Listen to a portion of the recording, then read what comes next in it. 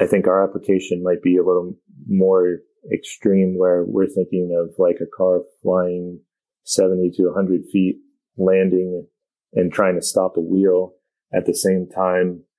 We're trying to make massive power, and we get this instantaneous deceleration plus torque from the engine. There's no slip in the drive line. The clutch is locked. Sort of something's going to give at that point. Hopefully it's the tires.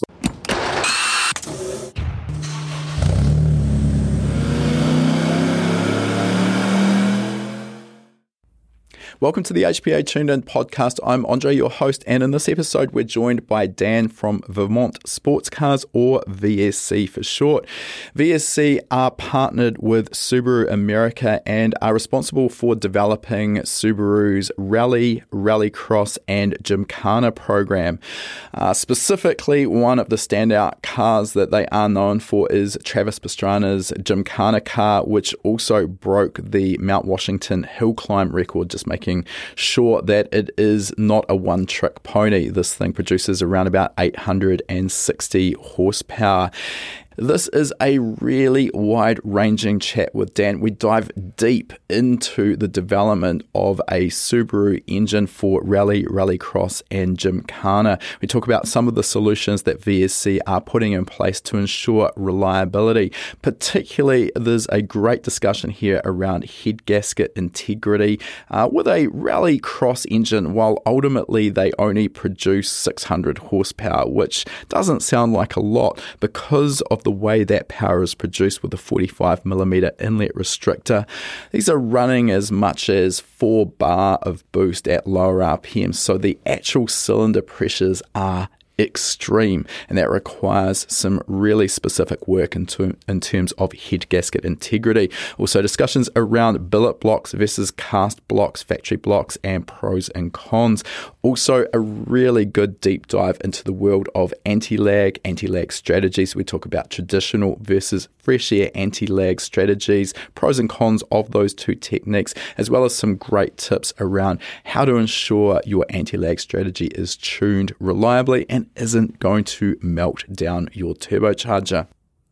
Now, before we jump into our interview, just a quick introduction for those who maybe aren't aware of what High Performance Academy is.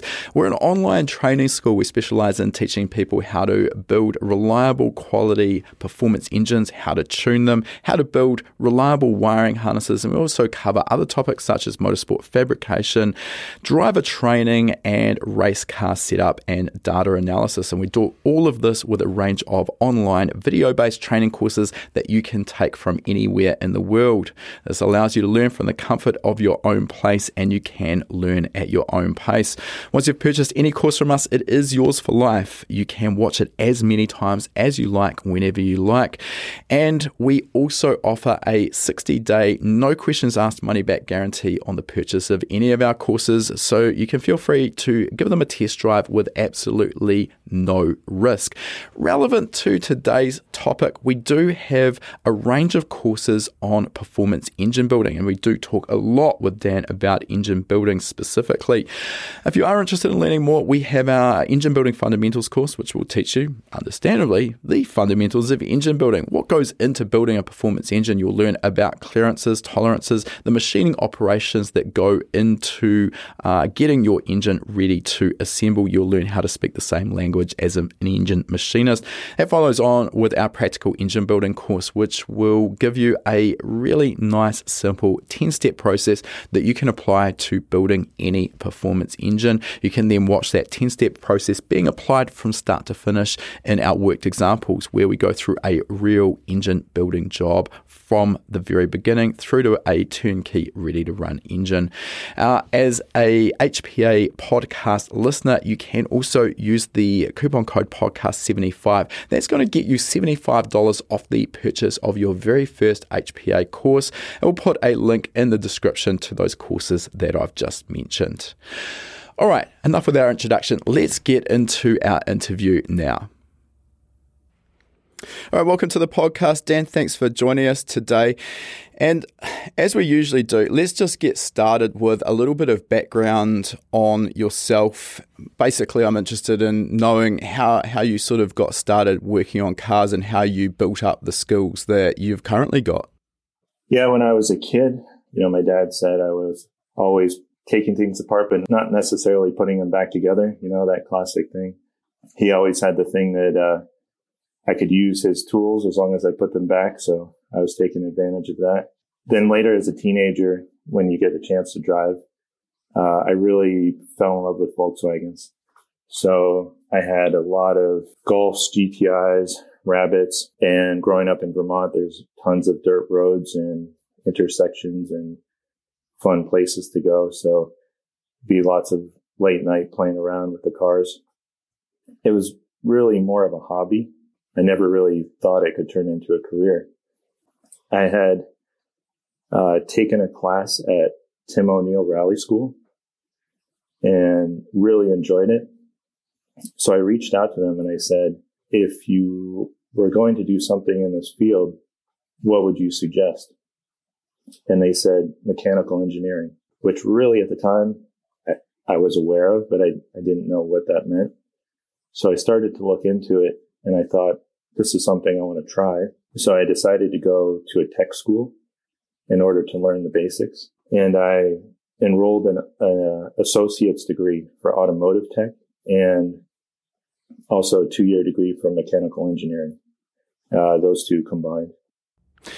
Okay, so that's an interesting angle. I mean, for professional motorsport, often the mechanical engineering aspect becomes almost a non-negotiable, and particularly if you're going to get into component design and development, that engineering background is pretty important to understand the stresses involved, the loads that are going to be applied to a part, and therefore being able to understand what the part needs to be designed, how it needs to be designed in order to withstand that. There's quite a disconnect between that element and general mechanical engineering in terms of working on the car.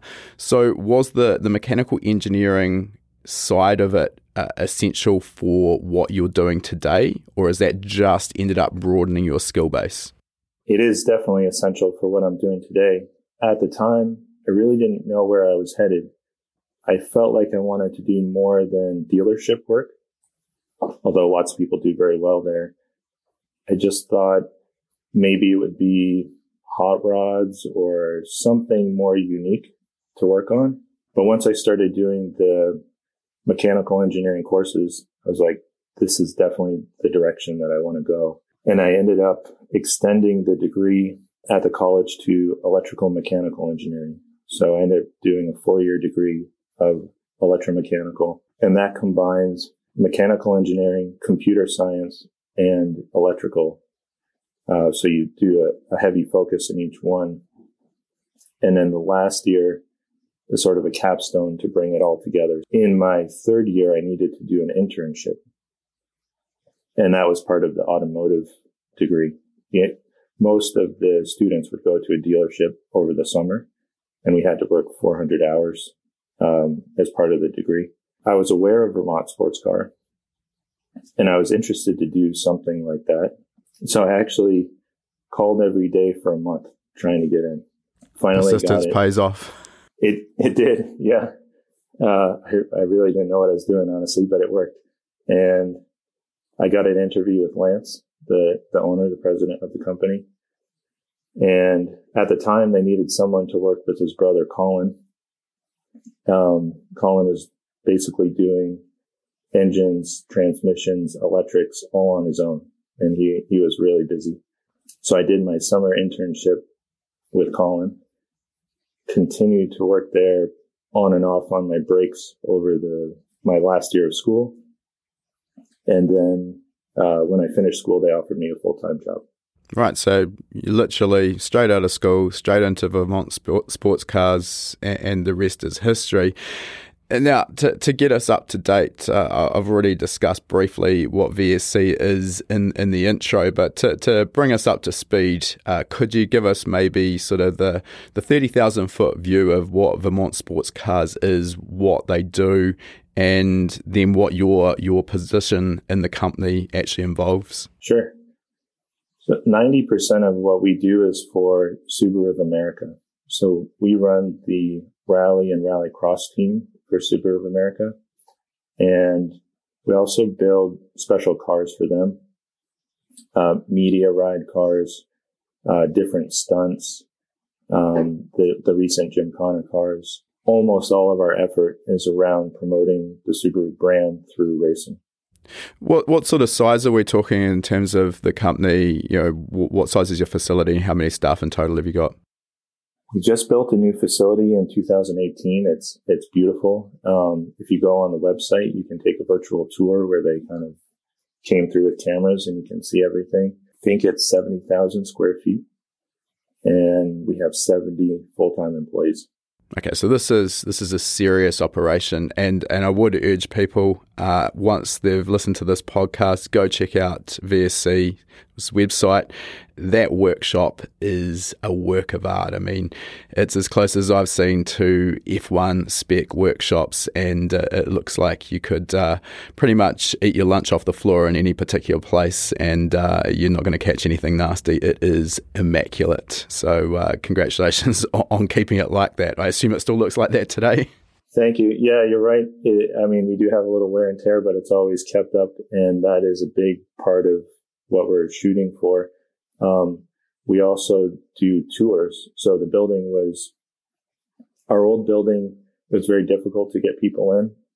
And this one is constructed to be able to show people what we do. So on Friday afternoons, you can walk through and see what's going on. Okay, great. Now, your position in the company, can you tell us what your title is and again, sort of what that encompasses, what you're involved with on your day-to-day? Yeah, I'm the powertrain department manager. So I'm overseeing the engine and gearbox assembly. We have 5 employees there, and some of the technicians are mainly working on the engine, but most of them cross over. So we're supporting all the efforts for the cars that we're running. Last year we had 4 rallycross cars, 3 rally cars, the Gymkhana car, a media ride car, and we're building some new cars. All of those, of course, have the engines in and gearboxes, but then we have spares behind them and a build rotation that we're working on, plus ongoing development. We're supporting the cars on the track, so we'll follow the build through the shop, run it on the dyno, check the calibration, run it on our chassis dyno, then go to the track and do the trackside support as well. I'm interested to know, obviously, there's going to be a range here depending on whether you're talking a stage rally versus rallycross versus Gymkhana, because they're all at very different power levels. But what's the sort of maintenance schedule on some of these engines in terms of how many racing miles are you getting on the engine before it requires a tear down, basic maintenance, full overhaul, etc.? Now it's been really good. It was a long road to get there, honestly. So in the early days, it wasn't a question of when, if we would change the engine. It was when are we changing the engine. Now we have a lot of reliability. And last year we ran 2 rallycross engines for the full season in Nitro Rallycross. And in rally, we run, usually about nine events, depending on the driver's schedule. We typically do them every 4 rounds. We'll do a rebuild, which is about 600 stage miles, 1,000 K. I assume that's more preventative maintenance, though, because a failure in a rally is obviously a major blow to your points, as opposed to actually strictly being essential. Yes, 100%. It's a lot cheaper to do, the basics of some bearings and seals and maybe a valve or 2 and the labor to rework it than to have something go further and have some serious damage. We do put the engines back on the dyno when they come out to see where the performance is. And usually they're making similar power, sometimes even a little better power than when they left. All right, we'll dive into the tuning, the dyno element as we go through this, but just to sort of take a step back, what I'm hearing here is essentially VSC is a one-stop shop. So safe to assume you are literally doing every single element of the build in-house, fabrication, general mechanical. Obviously, we've talked about the engines, the dyno tuning, and you're also covering your own wiring requirements? Yes, we have wiring. We have an electrical lab. We have a paint booth. We have a composites department as well. So there's 5 guys in the composites department, and they're building the bodies, all the bumpers, quarters, doors, wings, skid plates, parts inside the car like footrests and brackets and stuff like that. So they're tremendously busy with the damage that the cars see to keep everything going. Yeah, unfortunately, bumping into things does seem to be a natural sort of requirement with rally as opposed to circuit or road racing. Seems to, normally, but not always, keep the cars a little bit straighter. So I'm sure that composites department is kept pretty busy. And that having everything under the one roof, does that just help with streamlining everything because you've got complete control over every element that goes into a build or an overhaul of a car? Yes, definitely. I should also mention we have a design office. So we have our 4 to 5 design stations, and we have an inspection room that we have a ferro arm so we can scan the cars or pick up points. But having all of this under one roof gives us tremendous control and flexibility. Sometimes it's a challenge to rein in what could be done, and we can be too reactive in a way.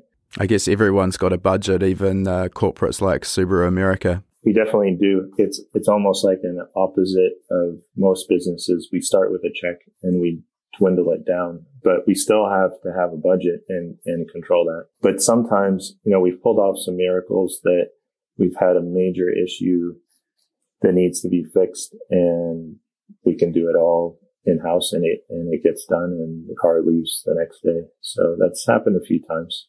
Yeah, that flexibility must be really important when you do have a problem to work through. Now, I'm interested to know, obviously, it's been a long-formed relationship, but how did it come to be that VSC formed this relationship with the Subaru platform? Around 2001, ProDrive was rallying in the U.S. with the WRX. Subaru had brought the WRX to the U.S. at that point, and VSC had supported that effort. So there was a connection then. And then in 2005, Subaru America selected VSC to do the rally program. We were just focused on rally at that time. Okay. Really passionate about rally, and of course so is VSC and the owner Lance. So that was a good direction, and also Subaru was a great car. Interested to know that relationship with ProDrive. Is there still a relationship there? I mean, ProDrive obviously build Subaru's WRC cars. There's a technical knowledge and understanding that they obviously have at that level. Is there any sharing of information, or have you sort of split and gone your own path now? In the early days, we did purchase components from them that, like a restrictor or a special silicon hose that they made. There is some crossover that quite a few of the technicians or engineers that are more like the mercenary technicians that would fly in have experience from the WRC days working with ProDrive, but we haven't been working on projects together. Okay. All right. The actual Subaru platform, and I don't want to maybe annoy the Subaru fanatics out there who will be listening to this. I definitely don't have anything against the platform, but the reality is that we see, even in lightly modified road applications, people do struggle with reliability, particularly around some of the aspects of the engine. So I would say sort of objectively, it's a platform that will present some issues you're going to need to work through to make a reliable rallycross or gymkhana car. And hopefully you might agree with me there. The question really is, what are the main weak points or weaknesses that you need to address with that Subaru platform, and what are you doing there? I think the main thing that we focus on from the beginning is the oiling, the lubrication. What we found is the cylinder heads can be a large leak. So we definitely restrict the oil to the heads. And the purpose is to make sure that we have oil going to the main bearings. There's a significant improvement in the main bearing life if we restrict the oil to the heads. So essentially what you're saying is, in stock form, there's too much oil flowing into the cylinder heads, and that's reducing the volume and hence pressure that's actually reaching the critical components, which are the bearings. Yes, definitely. Another element there is a lot of production engines run a hydraulic lifter because it's maintenance free and doesn't require the lash to be adjusted. That does require additional oil flow, but if you convert to solid, or you're starting with a solid lifter arrangement, then the oil flow to the heads would be hence reduced anyway. I mean, there's a massive amount of oil in there. It wasn't an experiment done on purpose, but if you don't put the gasket in around the spark plug access hole, oil will pour out. Just to give you an idea of like how much oil can be in there. So we have been able to restrict oil to the heads, block off the exhaust buckets completely, because we have oil coming down from the inlet buckets. So it's like a natural sort of drip lubrication to those components. Correct. And the cam as well. We have also changed the buckets to DLC, but we've run them without the DLC, with the galleries blocked off, and that's been fine. That DLC coating, let's just talk about that for a moment. It's not actually something that I've had experience with, but I broadly understand what it is. Diamond-like carbon, I think, is the what it's short for. And this is a coating that helps reduce wear and friction. Is that correct? Yes, it's an extremely hard coating. We can coat the camshafts and the buckets, and it reduces the wear and the friction. So when you have the sliding surface, there's a tremendous amount of stress, and that reduces the friction in that area. It increases the life as well. So in the worst case, if there was some damage and the DLC cracked, it could start to fail, but otherwise it holds up for a very long time. We also, right away, we would put in case bolts. It's really important to keep the main line together. So if we have distortion of the main line, then the oil is going to leak past the main bearings and not feed the rod. So the ultimate failure is spinning a rod bearing, and the root cause usually is that the main line is distorted. When you say main line, you're talking main bearing tunnel there. Yep. And in the Subaru, that's down the middle with the two halves coming together. It's quite a unique sort of engine design with the Boxer horizontally opposed engine, which again introduces its own idiosyncrasies. But one of the things that I think is really easy to overlook with people building sort of mildly modified street Subaru engines is in terms of, the likes of ARP, just one that springs to mind, do a set of case bolts or studs for the engine. No problem, stronger material than stock, additional clamping force, all sounds great. The problem with it is when you're dealing with an alloy block, that alloy is relatively soft, it's not a cast iron, and it will distort. So the number one sort of failing point I see is people don't realise that when they upgrade to a set of ARP studs or case bolts, that it actually is essential to have that main tunnel line honed to get the tunnel back to truly round and make sure that the bearing clearances are correct. I assume that's something you're dealing with in-house as well? You're right that when we torque the main case bolts, we go to higher torque than the factory torque, and that will distort the main line. So we're actually working with an engine machinist that has a special machine to do all the work we need in one setup. So we don't have to separate the block halves, and that can cause perhaps some issues getting everything back together in line. So we have everything clamped to do the main line and the liners in one setup. He's able to rotate the block on a fourth axis to do that. Okay. But we definitely need to be in line or speaking the same language with the engine machinist of what the torque will be in the torque sequence, so that when it's finished, it will be at the correct size. That's definitely critical. There is reliability, I would say, in using the case bolts, and it's mandatory on everything that we're doing. I think a good case for the case bolts, pun not intended there, is anyone who's ever pulled apart a Subaru engine or split the two halves of the case on one, particularly one that's making a reasonable amount of power, and almost inevitably you're going to see signs of threading between those two halves of the case. And that simply straight away makes you aware that those two halves of the case have been separating even marginally, just thousandths of an inch, and physically moving relative to each other. So that gives you an indication of what's happening. And we obviously can't have that. We don't want that, because when that splits, that introduces, among other problems, an oil leak. So you're essentially losing oil pressure. So I just wanted to talk about that, why that's important. The other element I'll just bring up here, and I'm pretty confident I'm going to already know your answer. The only reason I raise this is because it's come up a couple of times recently, and I've got my own very strong opinions on this. The problem we've just talked about, where you use an aftermarket stud, talk to the manufacturer's recommendations, and that's going to distort the case. So a lot of people, and I see this in both the Subaru and the Honda platforms, will go to an ARP main stud and then simply under-torque the fastener to avoid distortion. Interested on your take on that technique, because it surprisingly seems pretty well spread across the industry as an acceptable technique. Honestly, I haven't heard that. I guess we're just operating in our own world, doing our own experiments, but we've gone the other way, and I would say we're 50% higher than recommended. Which definitely distorts everything, but then we're straightening back out. But the spring that you get when the bolt is torqued correctly is allowing for some distortion, and the bolt will still keep everything clamped together. If you imagine that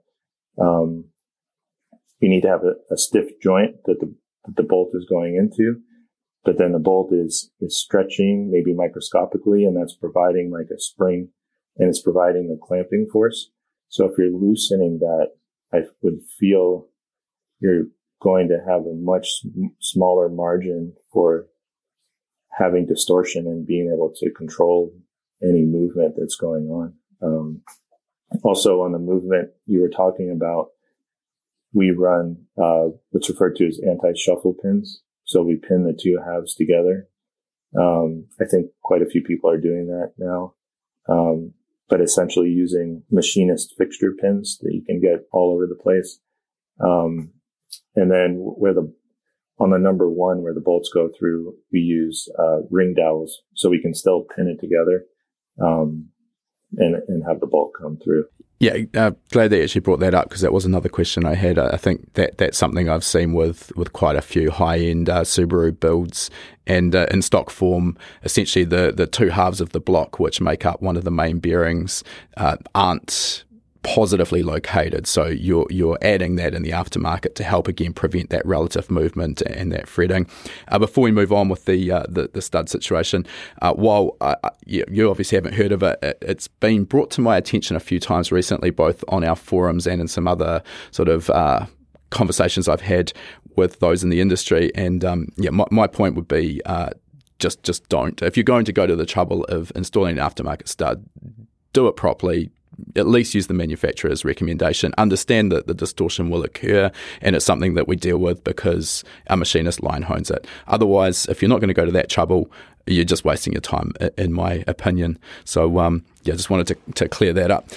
Another issue, while we're talking about the bearing issues, and you've mentioned spun big end bearings, which can come as a result of this lack of lubrication because of all the other things we've talked about already. One of the problems with the Subaru crankshaft, given that it's very short, if anyone's actually seen a Subaru crankshaft out of the engine, it is a very short crankshaft, and by virtue of that, it means that our big end bearings are really, really narrow compared to the likes of most conventional inline four-cylinder engines.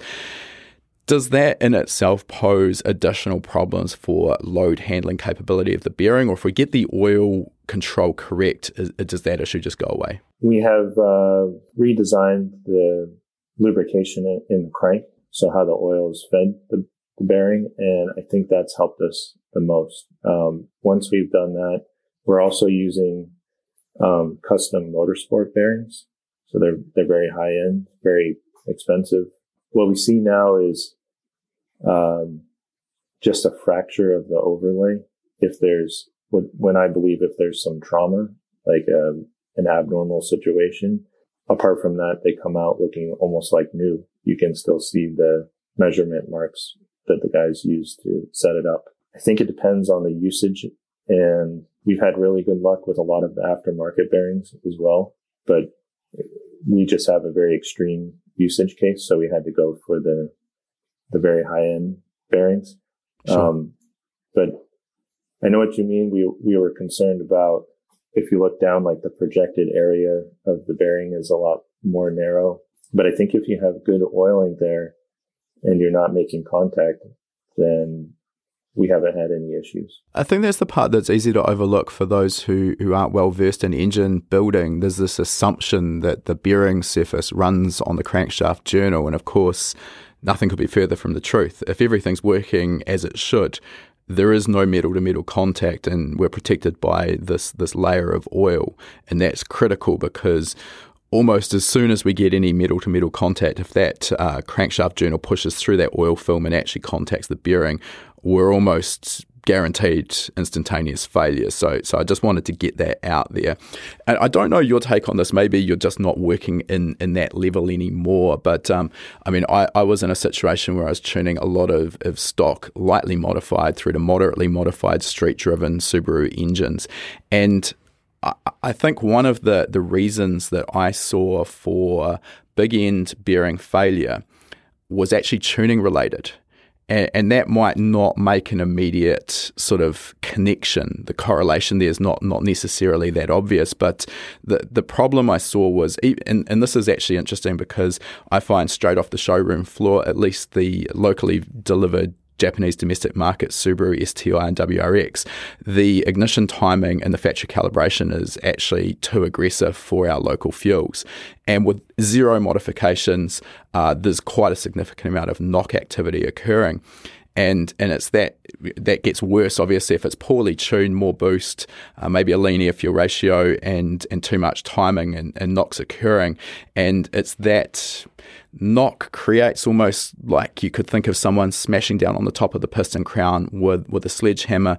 And while most people think of knock-related failures in terms of melted pistons or damage to the piston, it's that constant hammering on the top of the piston being transferred down through the connecting rod and then into that big end bearing. And that, in my experience, I've seen a lot of bearing-related failures as a result. So get the tune right, and a lot of those problems that Subaru gets a bad name for in street applications, they just go away. Do you you've seen anything like that as well? I follow what you're saying. I haven't seen that directly. I think our application might be a little more extreme, where we're thinking of like a car flying 70 to 100 feet, landing and trying to stop a wheel at the same time. We're trying to make massive power, and we get this instantaneous deceleration plus torque from the engine. There's no slip in the drive line. The clutch is locked. Sort of something's going to give at that point. Hopefully it's the tire slipping, but if not, that's when I think we might see this sudden shock load that gives us some distortion. I'll admit that none of my customers were doing 70 to 100 foot jumps, so I can't speak to that. But yeah, I can only imagine there'd be some problems associated with your very extreme applications. Before we move on from the oiling system, is it safe to assume that you're going dry sump with these applications, or is it not essential for every use? So just until last year, the rally cars were wet sump. We've recently updated them to dry sump, so now everything's on dry sump. But we were using wet sump successfully for quite a while. Is that just in relation to the lateral and longitudinal G-force that you can generate in a rally application versus road race, or is it down to the development in the sumps in terms of baffling that you can get away with that? The real underlying reason we went with the dry sump was we had introduced some technology we had left over from Rallycross. So we were trying to update the rally cars with components we had from Rallycross. On the Rallycross, we tried to integrate the dry sump as much as we could into the heads, and it was difficult to go back to wet sump. So it was easier just to apply the dry sump into the car than to try to undo everything we did to make it a dry sump engine from scratch. Sure. Okay, that makes sense. Now, could you maybe just give our listeners a brief kind of high-level overview of what the differences in the specifications are for stage rally versus rallycross versus Gymkhana, just so we've got a bit of an understanding there and we can dive a bit deeper into the individual ones? Yeah, the sports rally and rallycross almost feel like they're inverted, where the rally cars will go away from us. They're on closed public roads. They'll complete several stages, then come back for the service. Whereas in rallycross, we basically live with the cars all the time. They just go away for a couple minutes and come back hot and sometimes broken. And then we work on them for hours. So they're quite a bit different sports. In rally right now, we're mandated to run a 34 millimeter restrictor on the turbo, and there's also a boost limit. So with the restrictor, you can make about 330 to 350 horsepower, depending on the application. In rallycross, it's a 45 millimeter restrictor on the turbo, and then we're shooting for 600 horsepower. Gymkhana has no restriction. It's just for video. So we're applying some restrictions because we need to hopefully make it through 5 to 7 days of filming without a lot of trouble. So we want maximum power and performance, but then we're self-limiting boost or torque or the power curve to stay within the reliability that we know, to avoid any issues. Once the cameras are rolling and everyone's down at some location for one of these big films, it's also really high pressure. So we don't want it to be on us that everything needs to stop. So we need to find the right amount of performance, but also hopefully we're not really winning anything there if we, get that extra 10 horsepower out of it. Yeah, you're not racing against the clock, and probably no one watching Gymkhana is going to know if Travis had 860 or 790 horsepower under his right foot. It makes no difference. I can only imagine with a full production TV crew, movie crew, and maybe a helicopter up in the air, if there's a downtime for a mechanical failure, that's going to get pretty expensive pretty quickly. Yeah. Let's just come back to the rally spec engine, and you mentioned this 34 millimeter restrictor versus 45 for rallycross. And for those who have no clue what you're talking about there, can you just tell us what that restrictor actually does and whereabouts it's located in the engine? I guess you may have heard of restrictors like restrictor plate racing is a term. In our case, they're limiting the airflow that can go into the turbo. So we have essentially, it looks like a cone that goes in front of the turbo, and it's converging down to a diameter that's mandated by the organizers. So for rally, it's 34 millimeter. And is this essentially a way of leveling the playing field for all the different manufacturers? So regardless what engine specification you're running, what manufacturer the engine's from, etc., that is ultimately the limiting factor on how much air you can get into that engine. Definitely. They kind of look at it, the restrictor limiting the air and therefore the power it can produce. And then they'll also usually have a minimum weight of the car. So those are kind of basic rules that would apply. The restrictors also use the limit performance for safety. So they're always looking at what the top speed of the car is on the stage, and they're trying to balance the risk that maybe the drivers are taking. And they can ask us to run smaller restrictors. So over the years, we've run larger and smaller restrictors depending on what they're seeing. Okay. In terms of the restrictor, and we'll talk a little bit more about this as well, it does affect the turbo performance and it affects the boost pressure that we can run, particularly in terms of the boost curve relative to engine RPM. And you've mentioned there, this is something that I don't believe we have in New Zealand with rally. You mentioned a boost limit on top of the restrictor size. So what is that boost limit and how does that sort of play out? Right now, the boost limit is 2.8 bar, which would be absolute, or 27 PSI. So we monitor the restrictor to get the most amount of performance we can out of it. So in the middle of the restrictor is the actual diameter that we must run.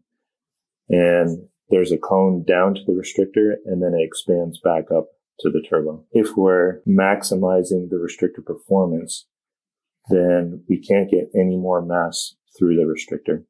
And that term is choked flow or sonic flow. So when the restrictor is choked, there's no more mass that can come through. We've got all the air that we can get through. We don't want to go beyond that, and we don't want to be less than that because we would lose some performance. So we have a sensor that we put on the front side of the restrictor. We can't have it on the back side because then you might be injecting something into the turbo or allowing more air to pass than is allowed. But we have a sensor on the front, and as the turbo speed increases, then the speed of the air going into the restrictor increases, then the pressure drops. So we're watching the pressure drop as speed increases, the turbo speed increases, and as the turbo speed increases, boost increases. And we'll get to a point where the pressure is dropping and dropping in this pre-restrictor sensor. And when we hit the choke flow, it will flatline. If you go beyond that, it won't drop anymore. So that tells us we've reached choke flow, and that would be our goal. So if we have the ability to run more boost before we hit the choke flow, then we're on the boost limit, and then we'll be adding more turbo speed until the point we hit choke flow, and then we're trying to maintain that bull curve. Okay, so a bunch of stuff to sort of go back and unpack. Really interesting to get some insight into how you're using that sensor. So first of all, just the non-choked flow versus choked flow. So generally, and I mean, I haven't seen what you're doing, but I'm going to assume here what that means is that at low RPM, maybe sort of 4,500 RPM, you're not restricted by the restrictor. And it's that boost limit. So you'll be sort of right on that boost limit. And then as the RPM increases though, and generally these restricted engines, we don't tend to rev them too high, the boost will tend to fall away. So you've got a very pronounced boost curve. And I think a mistake probably everyone new to tuning restricted rally engines has made is trying to treat it like an unrestricted engine and run a flat boost curve. And you A, can't do that, but B, what you find, which is a bit counterintuitive because of this choke situation, is that at higher RPM, you may be able to run more boost and you'll actually see less power as a result, and basically you're just superheating the air. So by actually reducing the boost and getting back into that sort of right on the edge of that choke flow that you've mentioned, that's where you're going to optimize performance. So just a little bit counterintuitive for those who haven't actually dealt with restrictor tuning before. Now, I'm guessing if you could have a sensor post-restrictor, pre-compressor, that would actually be the sensor you'd really want. You've mentioned you're not legally allowed it, and then you'd be able to actually actively monitor pressure ratio across the compressor as well. That would be a valuable input if you're allowed it. Yes. So in testing on the dyno or in the car, then we'll have that extra sensor after the restrictor. If we come down to choke flow, I guess both pressure sensors are dropping at the same time as we increase turbo speed. When you come down to the point where you've reached choke flow, then the pre-restrictor pressure stops. But if you keep increasing turbo speed, then the post-restrictor pressure continues to drop. So you're essentially pulling a vacuum post-restrictor pre-compressor. Correct. Yep. And then, as you mentioned, the pressure ratio, ideally we would get back to atmospheric pressure. But they also limit by regulation the distance between the compressor wheel and where the restriction needs to be placed, which is about 50 millimeters. So that gives you some distance to expand back up, but not enough to get all the way back to atmospheric. But the main thing we don't want to do is also be over choked, because then we'll be pulling it down too much and you will lose performance there too. With the restricted engines, and there's a maximum amount of performance we can make, then a couple percent means a lot. And even 1% means a lot in the power. And making a mistake of being overchoked, you can lose power. So, we want to avoid that. Ideally, you would see the pressure curve come down and it would just ripple on a straight line. And then you're right at choke flow. And sometimes you need to test that, push it a little harder to confirm, or come off a little to confirm. But that's maximizing the performance. Okay. You've already alluded to the fact there that this is very competitive and just a percent or two is going to make a big difference in the hands of a competent driver. This is also now a very well-developed platform, both with the engine technology and these restrictors are a known entity. They haven't changed. What are you doing in terms of engine development? Is there still more available? I mean, obviously, ultimately, you have this maximum mass of air that you've got to work with, and that's what the restrictor is limiting. So what are you doing in terms of being more efficient with the use of that maximum amount of air and extracting as much power from it as you possibly can? And what sort of development's being done there? We did a tremendous amount from 2017 to present. We made our own cylinder heads. So we made billet heads and then made a cast version of the same head. They're basically interchangeable. So we worked a lot on the cylinder ports for that. We also did a lot of work on the intake manifold and camshafts. And that was an exciting and very interesting period of time where we were working on cams, compression, intake. And it was this big iterative loop where we would advance things and then have to go back again, advance meaning making more power, and then have to go back and revisit what we left before. We learned a tremendous amount, and now that's what we've been running for the past 2 years in rallycross, and now is trickling into rally as well. Okay, I'm interested to dive in a bit, and I'm not sure if you can share some of the specifics here. I mean, they're not going to be too relevant to our listeners realistically, other than from an interest perspective.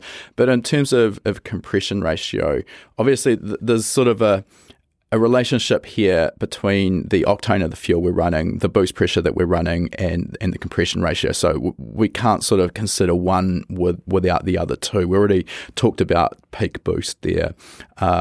What is the control fuel that you're running, just so we've got a sense of that?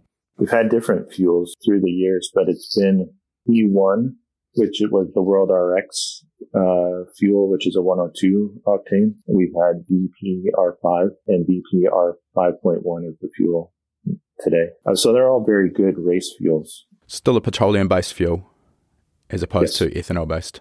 This year, they're allowing an ethanol-based fuel in rallycross, which is what we're expecting. We're still waiting on the final regulations, but they're leaning towards a biofuel to have a green fuel, which would be E80. Okay.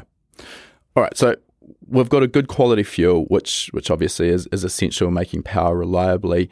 So yeah, in terms of the compression ratio, can you give us a sense of where you ended up, or is that sort of proprietary? I don't think we want to give the exact number, but it's higher than you would imagine, I would say. But I think where we gain the most is running a version of the Miller cycle. So if you think of the valve events, if we delay the intake valve closing, then we've changed the relationship between the compression and the expansion. So you've actually reduced the compression versus the larger expansion ratio for a given compression ratio. Yes, that's quite often done with variable valve timing. So you can run in millicycle. Are you running variable, or is that's fixed? It's fixed. Yeah, okay. It's not allowed.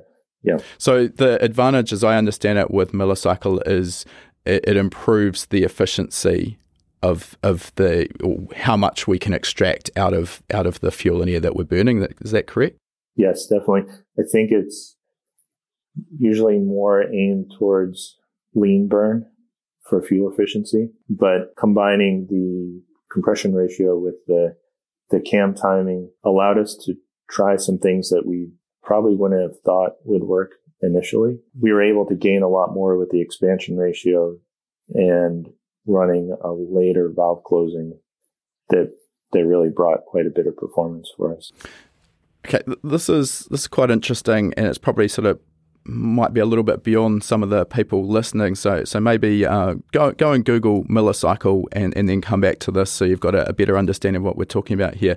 Now, my understanding of it is while the millicycle, the increased expansion ratio for a given compression ratio is going to allow us to extract more efficiency or power for the fuel air charge being burned. The downside is essentially because we're reducing that compression ratio, we're reducing the volumetric efficiency of the engine. We're getting less fuel and air in during the intake stroke, so we can benefit from that increased expansion ratio. So, I mean, obviously, what you're saying here is that the benefits outweigh that reduction in VE, correct? Correct. Yep. Okay. Yep. Interesting. Not something I've had the opportunity to talk to someone about before. So, that's great to get some info on that. All right. So, in terms of the differences between the Rally engine and the Rallycross engine, we know you've got that 45 millimeter restrictor. So that's going to basically give a lot more air mass, make a lot more air mass available to the engine. You've said that there's 600 horsepower, which, I mean, most people listening would probably think, well, that's not really a huge amount of power, but I think what's easy to overlook is the way that power is delivered. So that restrictor allows very high boost pressures through the low RPM and mid-range. So the actual cylinder pressures are massive.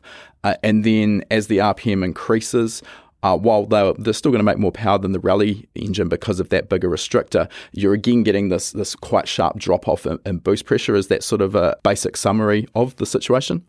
Yeah, you've got it.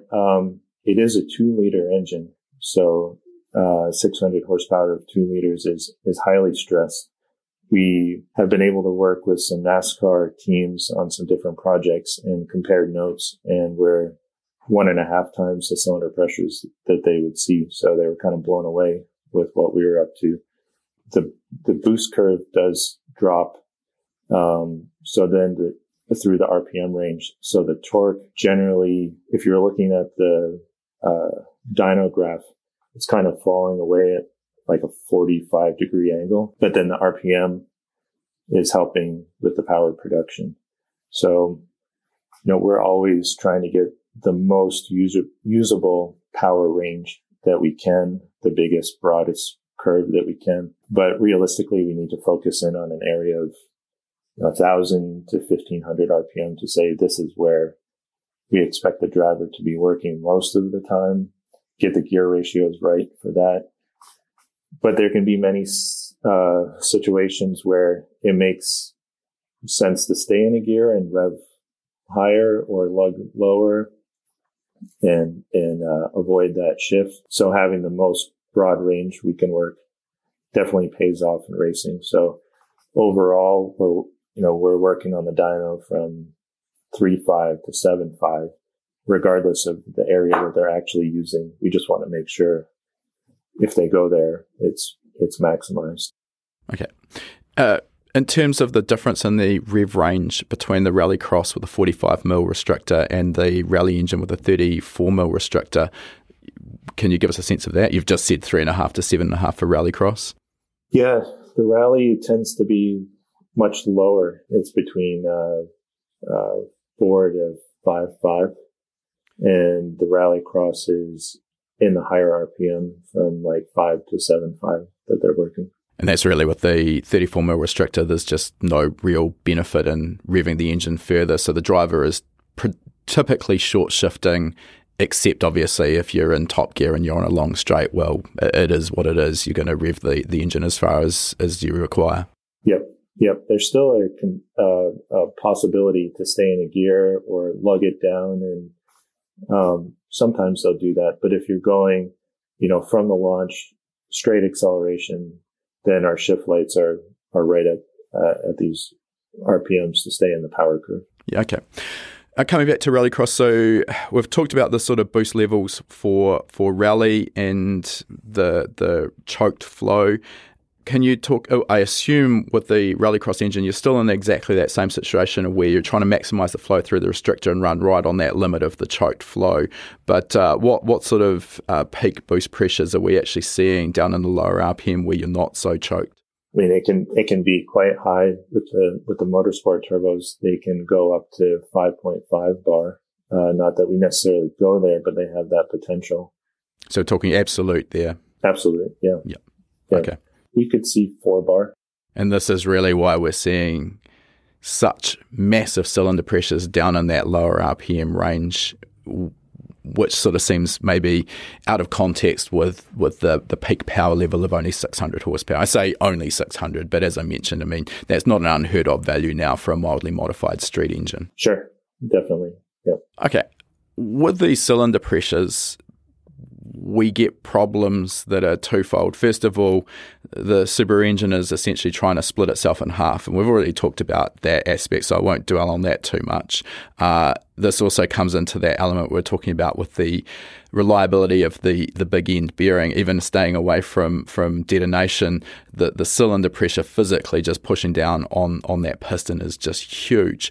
But the issue I'm interested in is the aspect of cylinder head gasket integrity. And I mean, from my drag racing background, this was always kind of the limiting factor for me with my modest engineering capabilities and budget of how much power we could make out of this time a 4G63. But I can only assume that's an area that's required specific focus for the Rallycross program. Are we allowed to get some understanding of what you're doing in terms of head sealing? Yeah. So on the head, we're not using a head gasket. We're machining the block to receive a gas ring. So this is like a metal O-ring that's crushed when the head is clamped on. It's a technology that's been used in rally by other teams.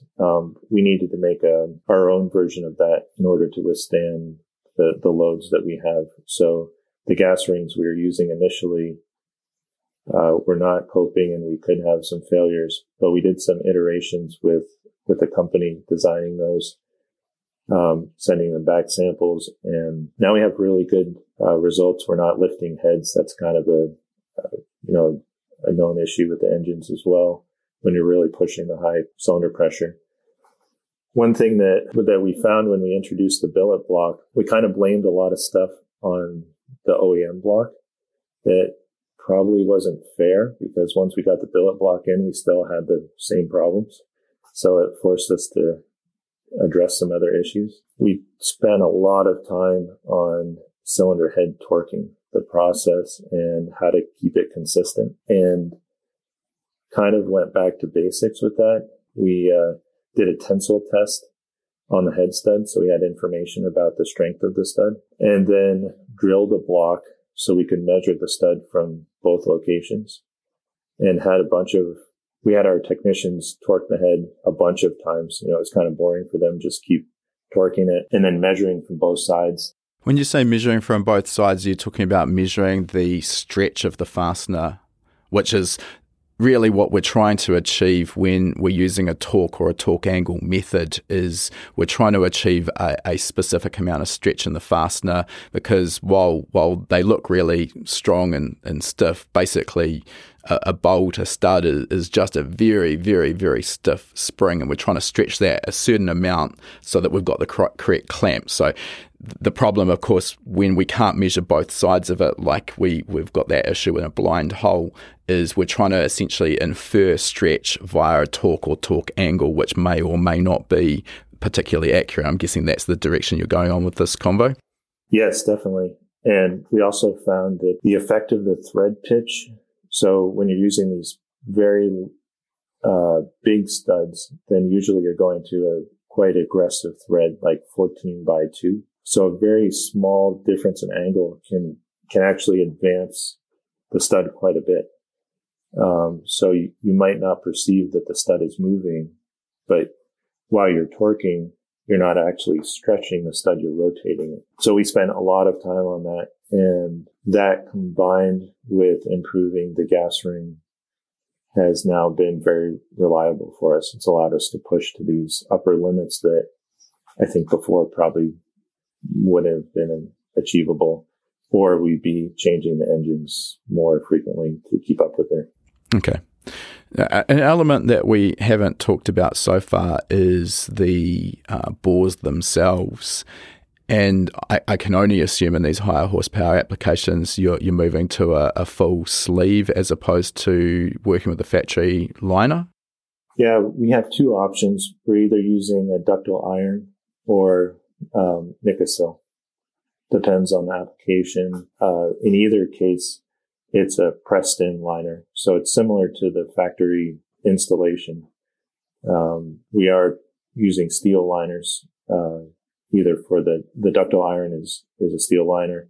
The Nikasil is also a steel liner for the load that we're seeing. Some people would use aluminum, but we prefer steel based on the combustion pressure and the load that it sees. So the steel's much stronger, but we can't run the rings directly against the steel, so that's why you've got the Nikasil coating on that steel sleeve? Yes, and the Nikasil is friction reduction. It gives better sealing if you get the break-in done correctly, and it will hold up a very long time, kind of like the DLC we were talking about. As long as it doesn't start to break down or crack, it almost looks like new when you inspect it again later. I guess that does bring about a little bit more complexity around freshen ups in terms of you can't just re-hone it and put it back together. It'll need to be recoated. Is that correct?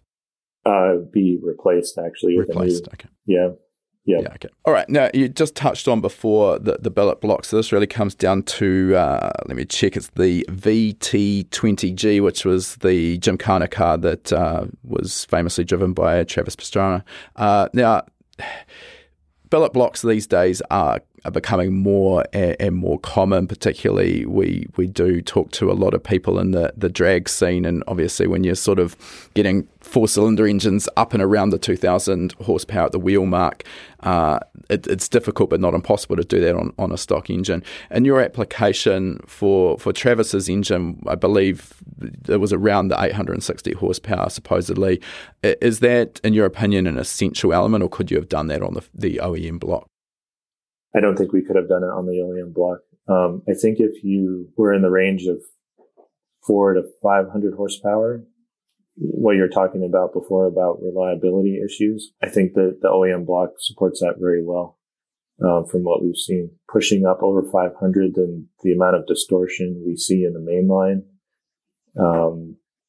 it would not have supported it. Also, I think our power curves, as I mentioned before, are very broad. So it could be different to make high power at a very high RPM, but we're trying to push the torque constantly. So we're making massive cylinder pressure in the low end, as you were mentioning, but continuing that up as high as we can.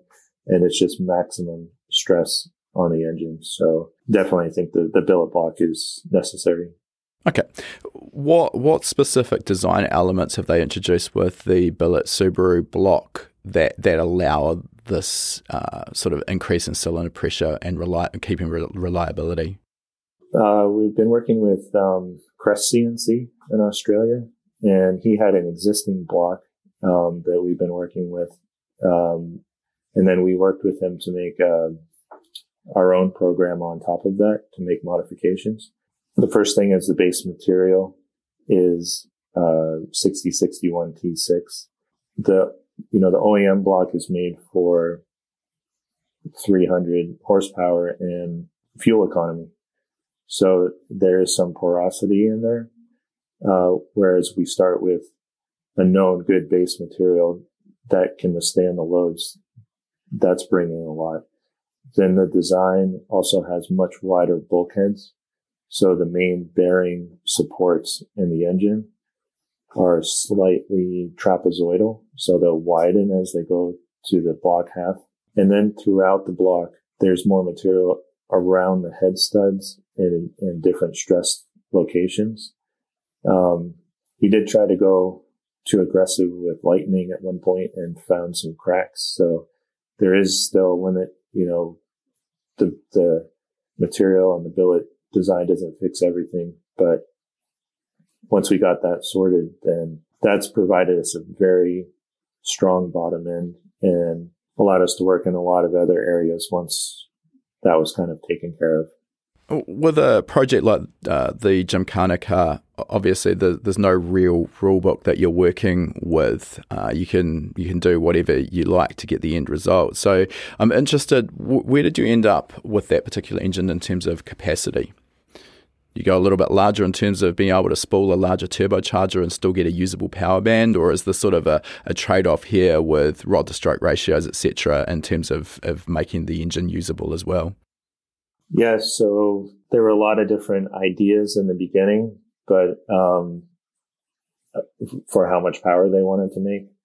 In the end, it was to go over 800 was the request.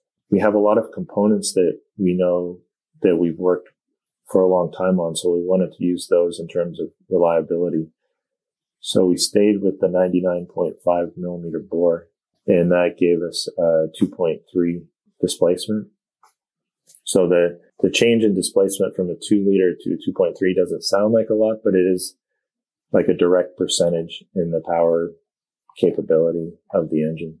We also are working with Garrett Motorsports through the Subaru of America agreement, and we developed a turbo with Garrett that was one of the largest flowing turbos in that frame. So we're using a single turbo to make this power. And they'd only made one other, they said, that was in that range. We really wanted to make it with one turbo so we could exchange it with our rallycross turbos as well, depending on the need for the car. So the car's gone on to do drag racing and hill climbs and so on. So we have the ability to exchange turbos depending on the needs at that time. So you can change turbo spec to change the power band depending on what the application is. And obviously if you're doing drag versus Gymkhana versus Mount Washington hill climb, the needs are very different. Yeah, it can be more about response than just full power. Now, I did want to talk about these turbochargers as well, because I'm going to assume with your arrangements with Subaru America, you're not dealing with production off the shelf turbochargers the likes of us mere mortals get access to, and Garrett do have their competition line of turbochargers, the TR30R, I believe, which essentially is also as a term pretty much meaningless, was the way I understand it. They really are specified in terms of compressor and turbine wheels, etc., for a particular application. Can you tell us how one of these turbochargers differs from a G25 660 that we may have access to in the aftermarket?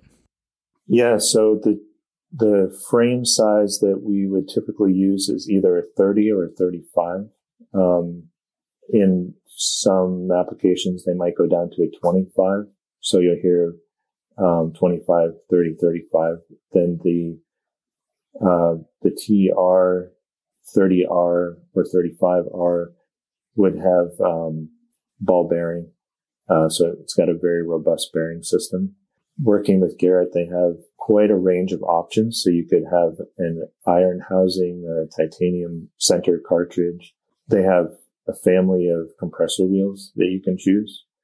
So we'll talk to them about our application. They'll provide us several compressor maps that we can look at.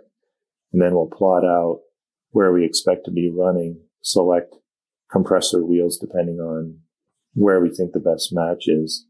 And then they have different turbine housings as you can get in the aftermarket. Probably one of the biggest differences is the temperature that it can run. So we can run 950C continuous. We can have moments over 1020C. We can have over temp and we can have over speed. But if you have both together, then that's the biggest issue, because the wheel is growing with temperature and it's trying to bend or expand with speed. And if you have those combined, then you finally can get contact. But as long as we're respecting the temperature and speed limits, we can push them much more aggressively with the anti-lag or full power EGTs. and they can withstand it. They are expensive, but they're fully rebuildable. So we'll send them in for service, and it can be worth the investment. No doubt. I think from my understanding as well, one of the advantages with these turbochargers is because they are motorsport or competition solely, and the public can't get access to them.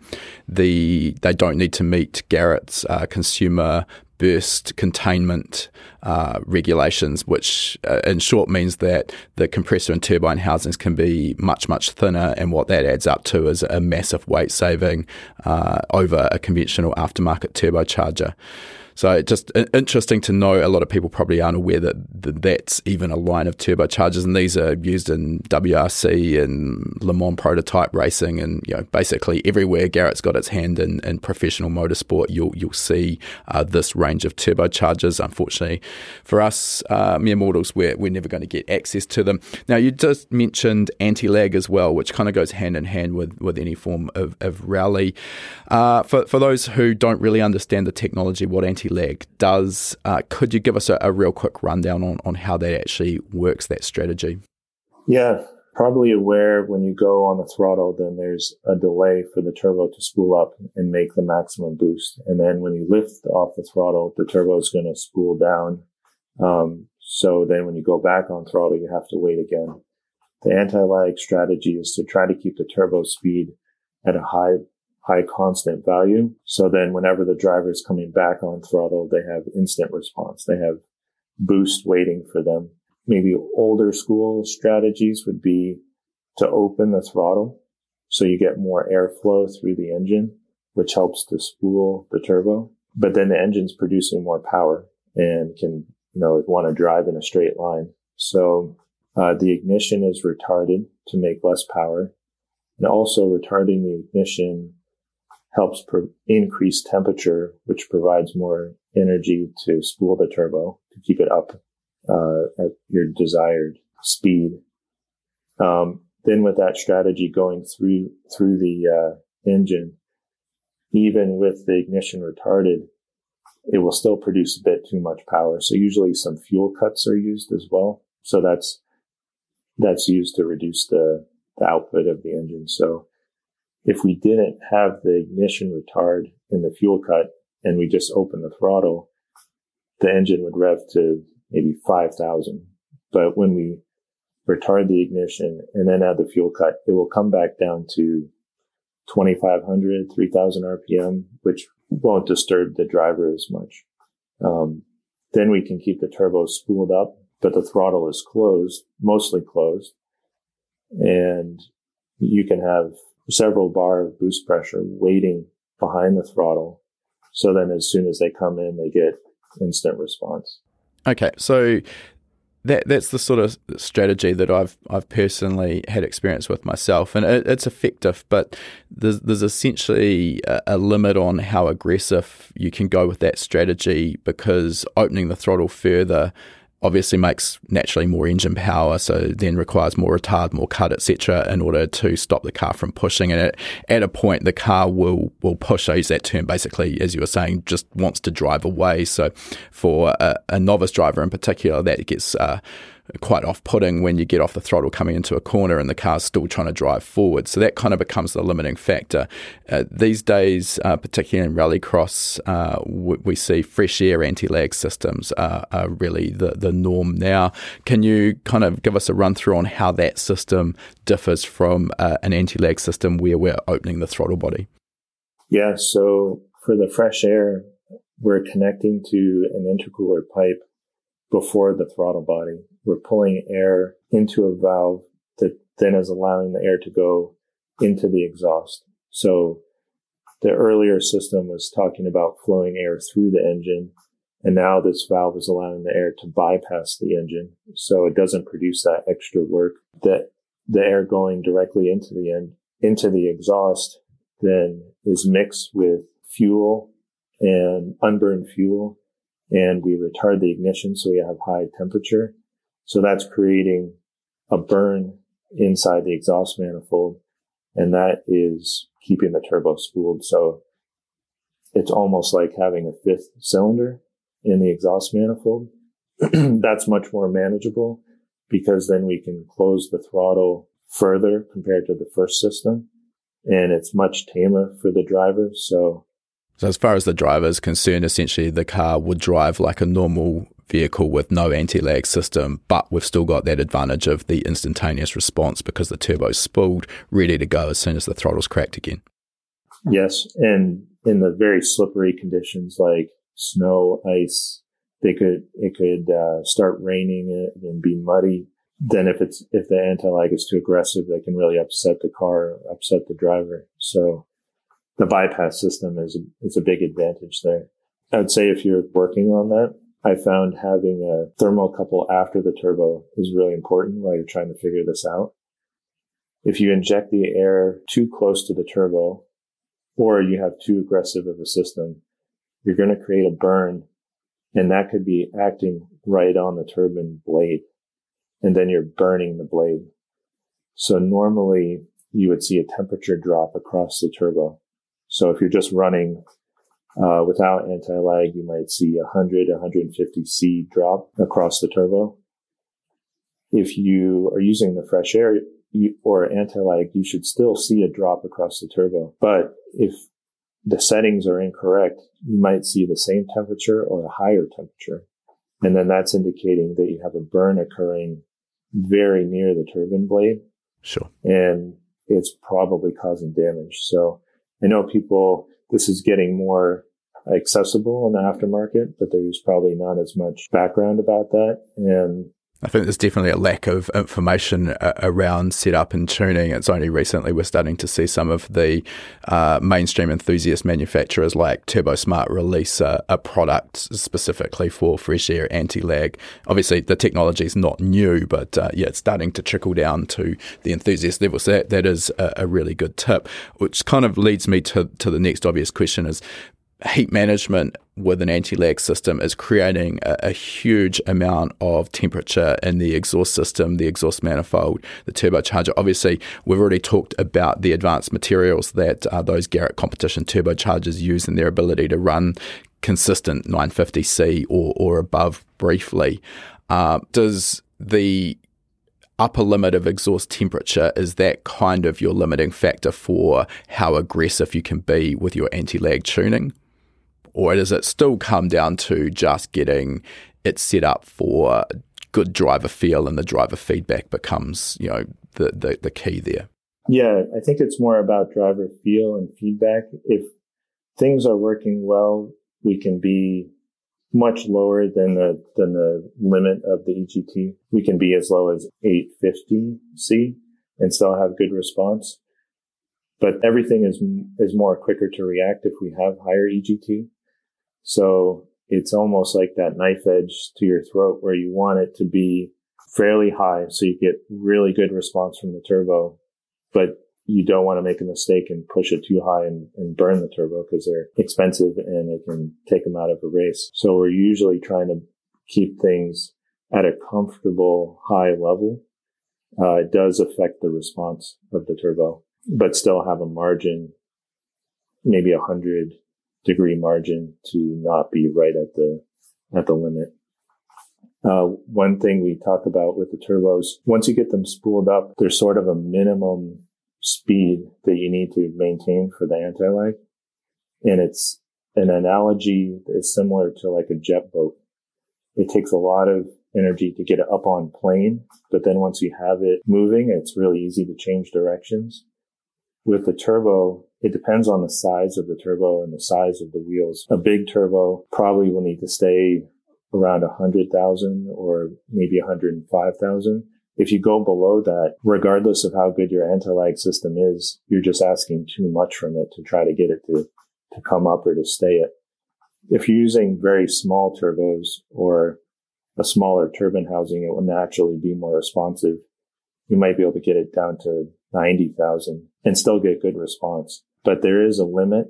Usually we're trying to stay north of 100,000 in order to keep good response. Okay. One question I'm interested in here, is there such a thing as too much response with one of these engines? Particularly maybe for a non-professional driver, or maybe on a really slippery surface, can you end up with too much response, and therefore do you end up pulling the anti-lag strategy down a few notches to dull it down a bit? It's definitely possible. In addition to the changes that we've talked about, we can also change the throttle map, so the relationship between the pedal and the throttle. And that can have a huge effect as well. So if you have a lot of boost behind the throttle and it opens aggressively, it can really upset the car, especially if the driver is mid-corner, everything's kind of set up and they're trying to be very delicate. And they make what they feel is a micro change, but suddenly the rear end steps out because you've got a big increase in power. That can be really unsettling. So as part of the anti-lag strategy, we also work on different throttle maps, and the throttle map can go along with an anti-lag philosophy of how we want everything to work. People used to say you should turn the ALS off like in the snow or in the rain. Ideally, we don't want a system that will upset the driver that much. They should be able to drive it, not really notice that it's there. The response should be there, but it shouldn't be something that they're trying to manage or worry about. On that note, do you give your drivers any in-car control over the aggressiveness of the anti-lag or adjustable throttle mapping, or do you just try and dial that in and give them one less thing to adjust or worry about? In the rally car, there's 4 positions. So there's a road mode and then 3 stage positions. Some of them always go to the max, regardless of what it is. In the rallycross car, by regulation, we're only allowed on-off, basically. And the driver should not be adjusting it during the racing. Rallycross, they want no driver's aid, like traction control or torque control. So they want the driver just to have one switch to turn it on, and they can't be making any adjustments during the race. Okay, fair enough. Let's move on and talk a little bit just briefly about the tuning. And again, you've mentioned you do everything in-house here, including the tuning. So what are you using here in terms of calibration, chassis dyno, engine dyno, all of the above? Yes, we have an engine dyno, which is a hybrid water brake and electric motor setup. And then we have a Dyno Dynamics all-wheel drive dyno. Okay, interested to sort of dive into that hybrid combo you just talked about with the electric motor and the water brake. Can you kind of clear up a little bit about what that is and how it works? Yeah, we worked on that with a company called Power Test. So it's a Superflow water brake coupled to an electric motor. The electric motor can apply 200 foot-pounds of torque in either direction instantaneously. And the way the dyno is working is it sees the RPM error, what we're commanding versus what the engine's actually doing. The electric motor is the first to react, so it gives really tight control. But the dyno control system is always trying to go back to the water brake. So the electric motor grabs it first and then is releasing the torque to the water brake. The water brake has huge capacity. It can take 2,000 horsepower, but not as good control. So it's a blend of the two. When we're working on a hold at really high loads and we're trying to hold a cell perfectly to make these adjustments, it was really causing too much trouble with just the water brake alone. That was moving, say, 50 RPM in either direction. We really didn't have tight control. And this hybrid combination has really improved the performance because we can focus on that and really dial in exactly where we want to be. I must admit, my very first experience on an engine dyno was actually really disappointing. I'd come from a hub dyno background and initially hydraulic, and now I use the mainline eddy current hub dyno, which is really, really precise in its control. And what you're saying there about holding a cell, we could be within probably a few RPM of our target RPM, almost irrespective of power. And that was what I was used to. And my first experience, which admittedly was a manual water brake dyno, engine dyno, and I sort of said to the dyno operator, I was tuning a Buick Supercharged V6 Marathon jet boat motor, and I said, I want to go to this cell here. And he spent about a minute just sort of driving around in circles around the cell before I quickly realized that wasn't going to work. I've since used water brake dynos with electronic control aftermarket fitted, and it's definitely effective, but you still get that hunting which you're talking about there. It won't hold precise, albeit the power and torque handling ability of the water brake is immense. So I understand the benefits there of adding that electric motor. And I think another bit that's really easy to overlook is with an engine dyno, typically, because when we close the throttle, the engine just slows down. There's no real inertia there like we get out on the road. Chassis dynos are a little bit better in that regard, which I'll get to in a second, but that doesn't really exist on an engine dyno. So it's very hard to tune the light load, very light throttle areas.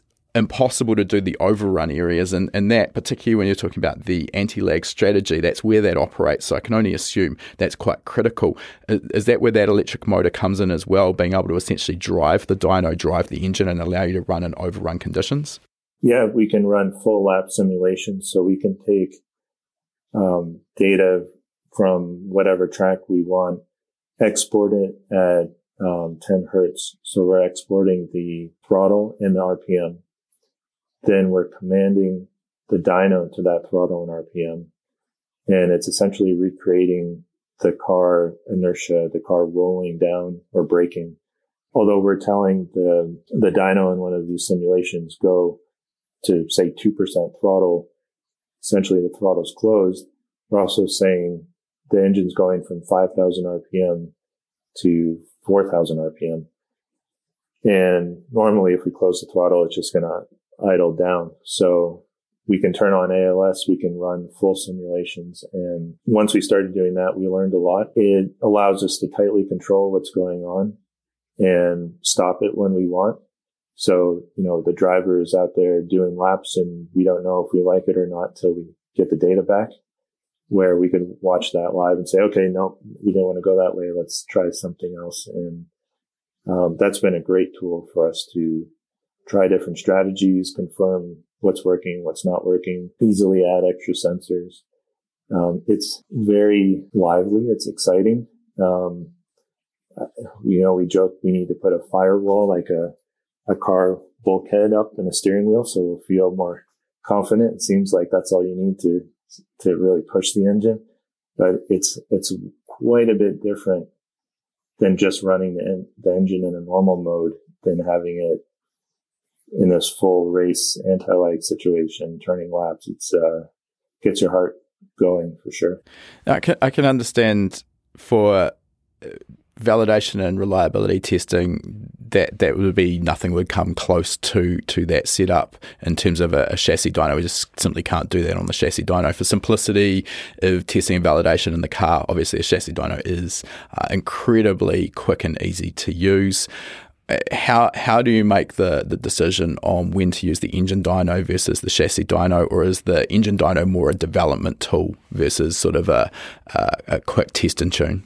We do all our development on the engine dyno, but then we use it for break-in and performance checks. So we have quite a procedure to go through. We have closed loop controllers. So we've got PID control for the water system, oil system, intercooler. So we can quickly identify if anything is out of spec, and a lot of redundant sensors, water flow, oil flow, everything we can to make sure that the engine that we're providing is healthy. And then if we're going through development strategies, we'll do that on the engine dyno. The chassis dyno is mainly used once the car is finished to check the entire build before we either go to a test or an event. One question, because I don't often get to talk to someone who has both an engine dyno and a chassis dyno in the same facility, and this is the age-old debate that we'll never find a definitive answer to. But from your Superflow engine dyno to your Dyno Dynamics chassis dyno, what sort of a power differential do you see on the same engine once it's installed in the chassis? It's about 15 to 18%. Okay, perfect. That answers that for everyone across the entire internet from here on in. We don't want any more debate on that. 15 to 18%. Job done. If only it was that simple. But no, it is interesting always to sort of get a sense of that. And I mean, obviously, every dyno is different. Particularly, we also see differences in the power reported by a chassis dyno versus a hub dyno, because we simply don't have the power loss through the tyre contact patch as well to consider. So it's a moving target, I believe. Look, Dan, it's been great chatting, and there's been a mine of information that we've got out of you so far. No doubt we could probably continue for another hour, but I do want to respect your time, and I think we'll move towards wrapping this thing up, and we do finish off with the same three questions we ask all of our guests. The first of those is what's next for you, and maybe that's you or it's VSC in the future. Anything kind of on the radar that's new or exciting that you want to let us know about? Yeah, I guess it's both for me and VSC. We have a big season coming up. We're currently in the ARA Rally Championship with 2 cars. We're going to do the Nitro Rallycross season. It's kicking off a little bit late this year. It's starting in October and carrying over into March. So we're going to do 6 rounds. We have released the new Gymkhana car. The video hasn't released yet, but we've been working on that as well. So we've just got a ton of projects going on right now, which is... Sounds like there's never a dull moment in the life of Dan, which is always makes it easier to get out of bed in the morning. Now, given your experience so far and your sort of training that you did to get you where you're at, I'm just interested, is there any advice you could give to a younger version of yourself, maybe to help avoid some of the pitfalls you've inevitably seen over your career and sort of fast track your progress? One thing that helped me tremendously that I was mentioning early on when you were talking about, how did I get into this? I didn't really have a math, physics, science background. So when I got into school, I actually needed to start from zero, like basic algebra, and basically took every math class that they offered.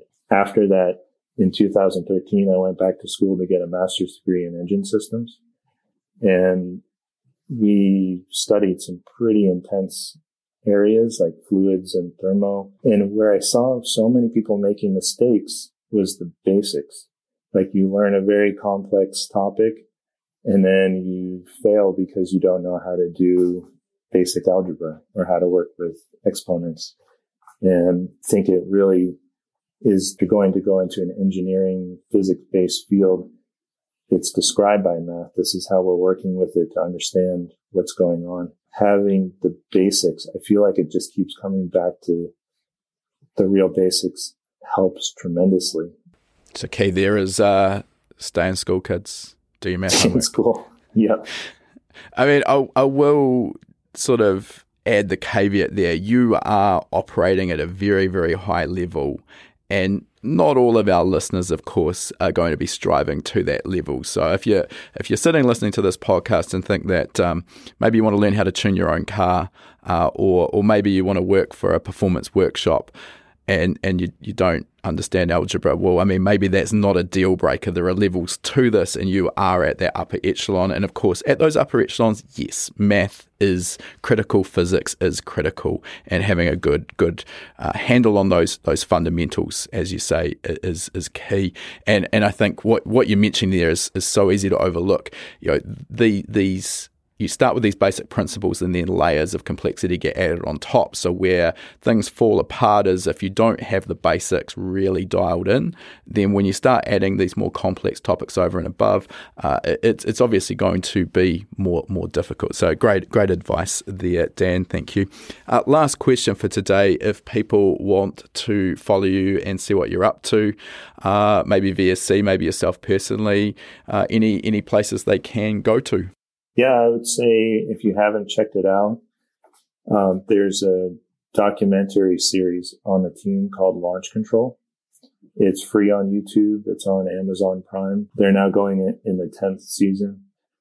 and it closely follows all the activities of the team. It's really amazing production, and you get to see the behind the scenes of everything that's going on, good, bad. And yeah, we're really proud to be involved with that. Amazing. Well, we'll drop a link to that in the show notes. And obviously, Gymkhana coming out shortly, so we'll look forward to seeing the latest installment in that.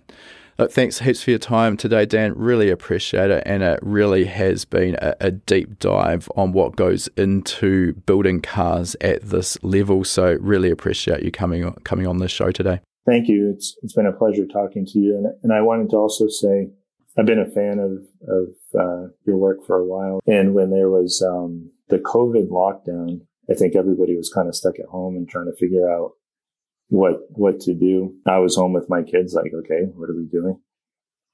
And I was really amazed that you guys opened up your gold webinars. So you put a ton of content on for free for people to access. And I watched a bunch of that, and I was just blown away that when people were hoarding toilet paper, you guys were freely giving away your goods. And I just thought that was an amazing thing to do. So I wanted to recognize that. I appreciate the feedback. And I mean, it was a difficult time for everyone. And we know that there were a lot of people stuck at home during that time. We were among those. So, I think there's only so much Netflix or Amazon Prime one person can watch. So education is key. And we're really all about just improving that level of education out there in the professional automotive industry. So, yeah, thanks for the feedback. It means a lot. Great. Thank you. It's been a pleasure. All right, that concludes our interview. And before we sign off, I just wanted to mention, for anyone who's been perhaps hiding under a rock and hasn't heard of High Performance Academy before, we are an online training school, and we specialize in teaching a range of performance automotive topics, everything from engine tuning and engine building through to wiring, car suspension and wheel alignment, data analysis, and race driver education. Now, remember, you've got that coupon code. You can use podcast75 at the checkout to get $75 off the purchase of your first course. You'll find our full course list at hpacademy.com/courses. Important to mention that when you purchase a course from us, that course is yours for life as well. It never expires. You can rewatch the course as many times as you like, whenever you like. The purchase of a course will also give you 3 months of access to our gold membership. That gives you access to our private members only forum, which is the perfect place to get answers to your specific questions. You'll also get access to our regular weekly members webinars, which is where we touch on a particular topic in the performance automotive realm. We dive into that topic for about an hour. If you can watch live, you can ask questions and get answers in real time. If the time zones don't work for you, that's fine too. You're going to get access as a gold member to our previous webinar archive. We've got close to 300 hours of existing content in that archive. It is an absolute goldmine. So remember that coupon code podcast75. Check out our course list at hpacademy.com/courses.